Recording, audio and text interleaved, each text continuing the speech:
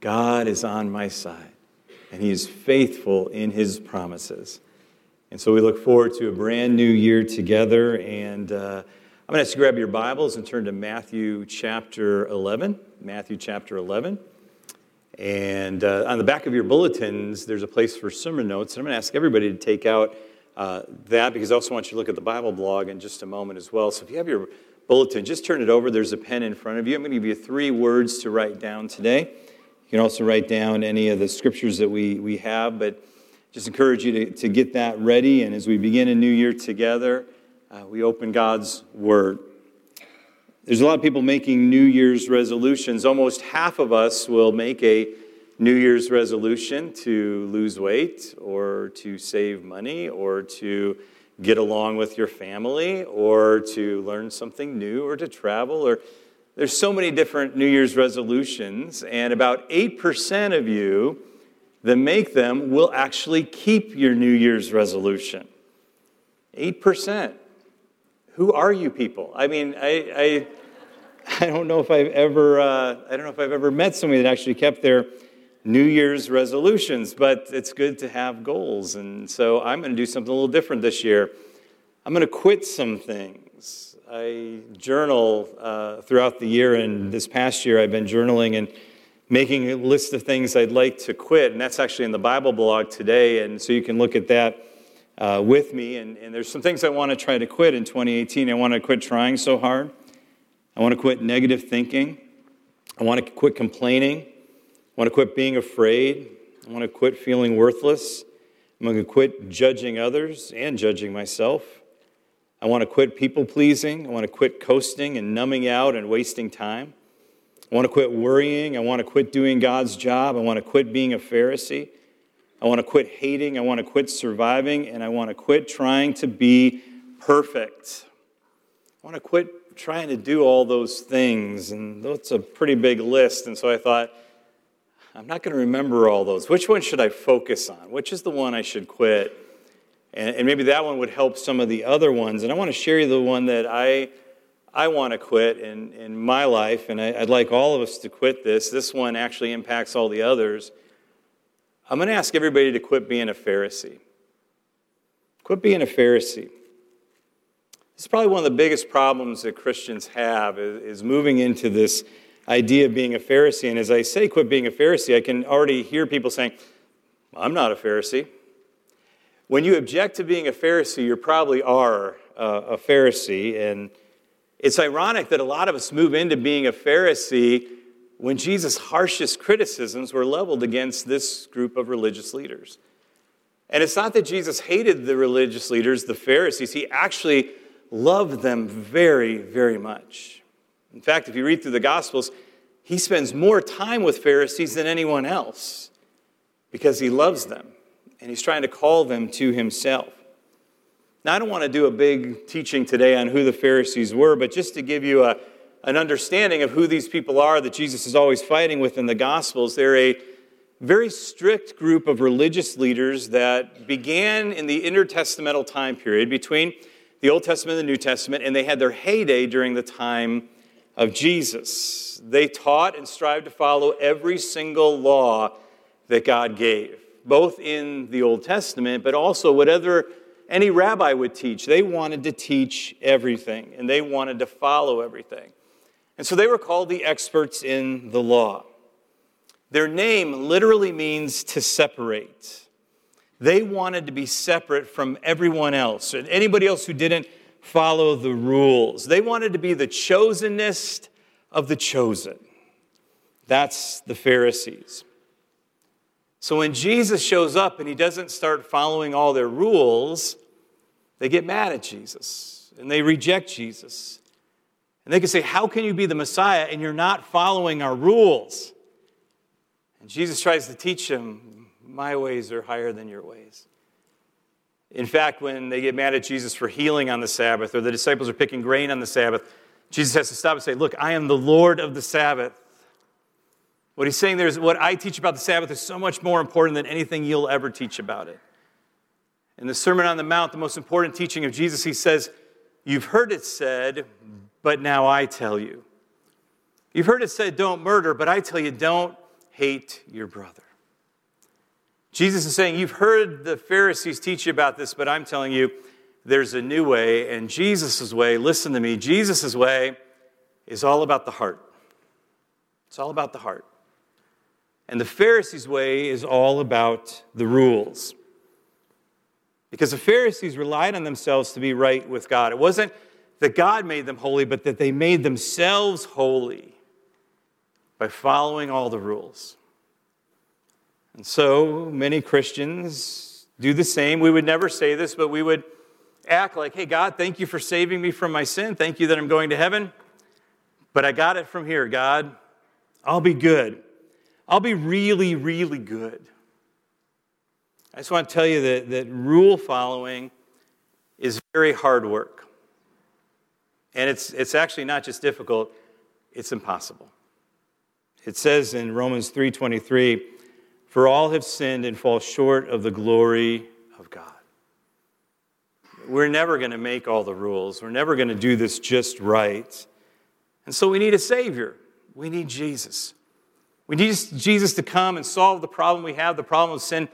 But can I tell you today that Jesus is so much more than a problem solver? We look to him for our salvation of our sins, but then we can't say, thank you, God. We got it from here. Look at what the New Testament says about Jesus. I just made a list of a few things. Jesus is the way, the truth, the life. Jesus is our Messiah. He is our King. He is the beginning and the end. He is our way maker. We just had Christmas. He is our wonderful counselor, our mighty God, everlasting Father, the Prince of Peace. He is our Emmanuel, God with us. He is our good shepherd. He is the rock. He is our morning star. He is our light.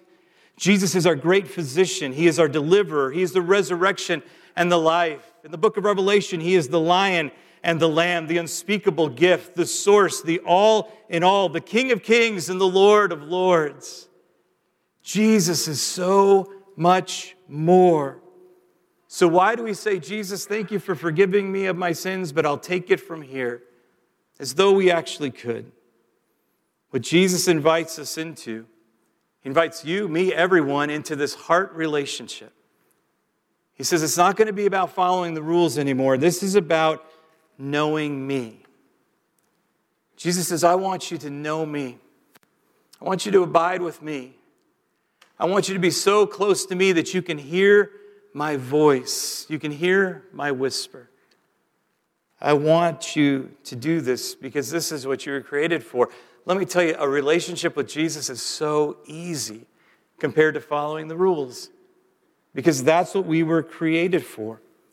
We were created for this great exchange where Jesus says, come, give me your old life, and then I'll give you a brand new life.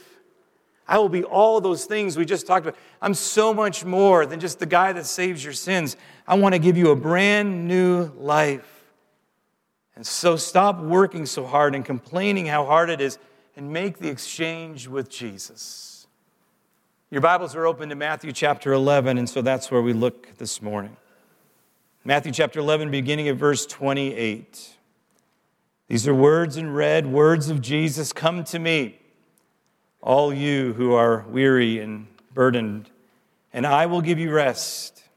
Take my yoke upon you and learn from me, for I am gentle and humble in heart, and you will find rest for your souls. For my yoke is easy and my burden is light. This is the great exchange. Now look at this exact same verse in the Message Bible. It'll be up there now. It says this, are you tired, worn out, burned out on religion? Come to me. Get away with me, and you'll recover your life. I'll show you how to take a real rest. Walk with me and work with me. Watch how I do it. Learn the unforced rhythms of grace. I won't lay anything heavy or ill-fitting on you. Keep company with me, and you'll learn to live freely and lightly. Now look at that verse. It's still on the screen. You see anywhere in that verse about following the rules? About being good? About don't do this, do this? Look at the words in there. It says, come to me. Get away with me, and you'll recover your life. I'll give you real rest. Look at that line. Learn the unforced rhythms of grace. Keep company with me. Jesus is saying here over and over again, just be with me. Come to me. Be in relationship with me. This is about the heart now. It's not about a list of rules to follow anymore. It's about knowing me. And so when you're tired and you're weary and you're heavy laden, I'm going to give you 3 words that lead to 3 questions you need to ask yourself in order to make the great exchange. And the questions are why, what, and who. The why question, if you want to write it down in your notes, the why question is, why am I trying so hard? When I'm getting burned out, when I'm getting stressed out, when I'm getting worried about following all the rules, ask, why am I trying so hard? Why am I trying so hard? And that leads us to the very next question is, what am I trying to prove? The what question, what am I trying to prove? Am I trying to prove that I'm a good person to God? Am I trying to prove my worth or that God made a good choice in choosing me? I mean, what am I trying to prove? Which leads to the who question. Who am I trying to impress? Who am I trying to impress? Am I trying to impress God? Am I trying to impress someone else? What's really going on here? Why am I trying so hard? What am I trying to prove? And who am I trying to impress? Because Jesus said, just come to me. Come to me. I want to be in relationship with you. And look, when you stop working so hard, that's when Jesus can begin working in you. See, if you're trying to do it, he'll let you try. But he wants to do something great in your life. He wants the Holy Spirit to be at work, producing fruit in your life. Stop trying to produce the fake fruit on your own. Abide with Jesus. Stop trying so hard. Stop living in fear. Stop feeling worthless. Stop judging yourself and others. Stop worrying. Stop trying to do God's job. Listen to me today. I want everybody just to see me say this. God loves you. He loves you with an everlasting love. He'll never stop loving you. There's nothing you can do to push his love away. There's nowhere you can go to hide from his love. It is unconditional. It is forever.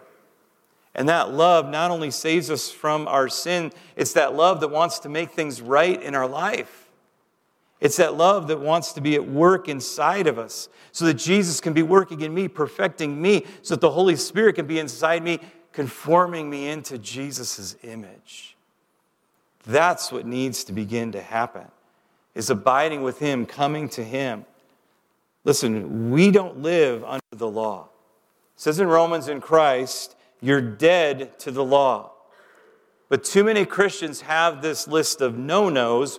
No, no, no, no, no, we don't do this. And the list of the do's, that we do this. And so we got to get rid of the no-nos, get out of the do-do.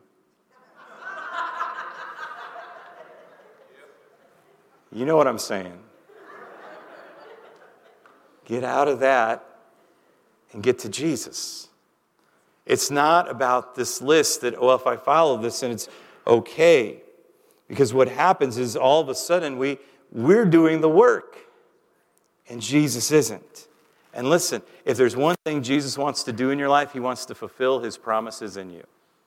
He wants to be at work inside of you, and that only comes through relationship. So make the exchange. If you are tired, if you are weary, if you are burned out, come to Jesus for rest. Survival mode is no way to live. And I watch too many people trying to live in survival mode. Survival mode is just, you do that if you have to for a moment. That's no way to live your life. He says, come to me and learn the unforced rhythms of grace. There's a story in Luke chapter 7, verses 36 through 50. We're not going to read it, but if you want to turn in your Bibles there, you can, and I'll just tell you the story. It's the story of Jesus going to the house of a Pharisee. Pharisee invites him over for dinner. The Pharisee's name is Simon. And so Simon the Pharisee invites Jesus over for dinner, but the whole dinner, as you read the story, you realize he's kind of keeping Jesus at arm's length. So Jesus is there, and he's eating with the Pharisees and at this home. And then all of a sudden, during the meal, a sinful woman breaks into the meal and comes up to Jesus, falls at his feet, and begins to wash his feet with perfume, her tears, and her hair. It's a powerful picture, this extravagant love, this woman who heard about forgiveness, and she wants to come and worship Jesus. And so she busts in and she just starts honoring Jesus. And Simon the Pharisee, he doesn't even say anything. The Bible says he just thinks this in his head. Yeah, he's not the Messiah. If this guy was the prophet, if this guy was really who he said he was, he would know exactly who this woman is, and he would know that she has broken all the rules and that she shouldn't be doing this. And Jesus knows what he's thinking. And so he tells this story about debt being forgiven, a large debt and a small debt, and he said, who's going to be more grateful? And the bottom line of the story is whoever is forgiven much, loves much. Whoever is forgiven little, loves little. And Jesus says, this woman's been forgiven much, and so she loves much. When you look at that story, I always ask myself the question, that night, in that home, at that meal, who needed Jesus more? Who needed Jesus more? Was it a sinful woman who had broken all the rules? Or was the Pharisee who lived his life to keep all the rules? Who needed Jesus more that night? And it's actually a trick question. Because the reality, as we know, all have sinned. They both needed Jesus that night. Both the rule breaker and the rule follower, they both needed Jesus. Here's the difference. Only one of them realized they needed Jesus. And if there's one thing I want to close out this year and begin a new year with, is the knowledge that I need Jesus. I need him today, and I need him tomorrow. I need him the next day. I need him in every way. And that's what I want us to walk into a new year with. Not following all the rules, just waking up every morning and saying, Jesus, I need you. If ever I needed you, I need you now. That should be our heart attitude, the heart attitude of this woman. I want us to walk in relationship with Jesus. And the new year is always a good time, and we'll have a great time Tuesday night, just spending time in the presence of the Lord. And we're going to have a great weekend next weekend as we bring in a brand new year with the Lord. And it's always good to spend time with Jesus as the new year begins. But let me just tell you, every time is a good time to spend time with Jesus. There's no bad time to spend time with Jesus. Every time is a good time to spend time with Jesus. I need him in my life. I don't just need him at the top of my list. I need him at the center of my life, guiding and working and doing what only he can do. And listen to me today. If he is with you, if you are close to him, if he is your brother, if he is your friend, what are you afraid of? What are you worried about? The Bible says in Romans chapter 8, verse 31, if God is for us, who can be against us? If God is for us, who can be against us? Every year I have the staff do an exercise. It's called One Word. And you pick a word for the year. Actually, you don't pick the word. You spend time with the Lord and you allow God to pick the word. And basically it's through a series of questions and then waiting on the Lord to hear his voice. And so every year we do that. We each have a word that we have the Lord speak to us, and then we share it with the staff. And so we did that for 2018, and I was praying. And as I was doing my exercises, I was just, okay, God, I need your strength, I need your power, I need your wisdom for the new year. And so I'm telling God what I need, answering all the questions, and then just waiting on the Lord. And just, okay, God, what do you want to speak? What word are you going to speak to me? Because, God, I need your strength, I need your power, I need your wisdom. And I felt the Lord speak to me and say, well, it sounds like you need me. And so my word for 2018, as I shared with the staff, is God. Because I need him. I need him every day. I can't wake up in the morning and say, God, I got this one. Thank you. Thanks for saving me. Thinking I'm going to heaven. No, I need you today, God. I need you right now. I need you every hour. I need to be walking with you. I need to be in that relationship with you. Not following on the rules so you'll love me, God, but just walking with you. Because I'm going to tell you, when you walk with God and He's at work in your life, it'll take care of the rules. Don't worry about Him. He says, come to me. Today, as we conclude our time together, we save some time at the end of the service where we can just wait on the Lord. That we can sing or we can pray or we can do whatever we need to do. But we're just going to hear the song, Lord, I Need You. And we're going to enter into a time of communion in just a moment. But before we move in that direction, let me just tell you this. A lot of times when we take the bread and the cup and we remember what Jesus did for us, and He is our Savior. I mean, that's the very first step. He is our Savior. He died on a cross for our sins, to forgive us of our sins. And we hold that bread and cup and we think of what Jesus did for us. And sometimes when we hold the bread and cup, we just begin to think, what a lousy sinner I am.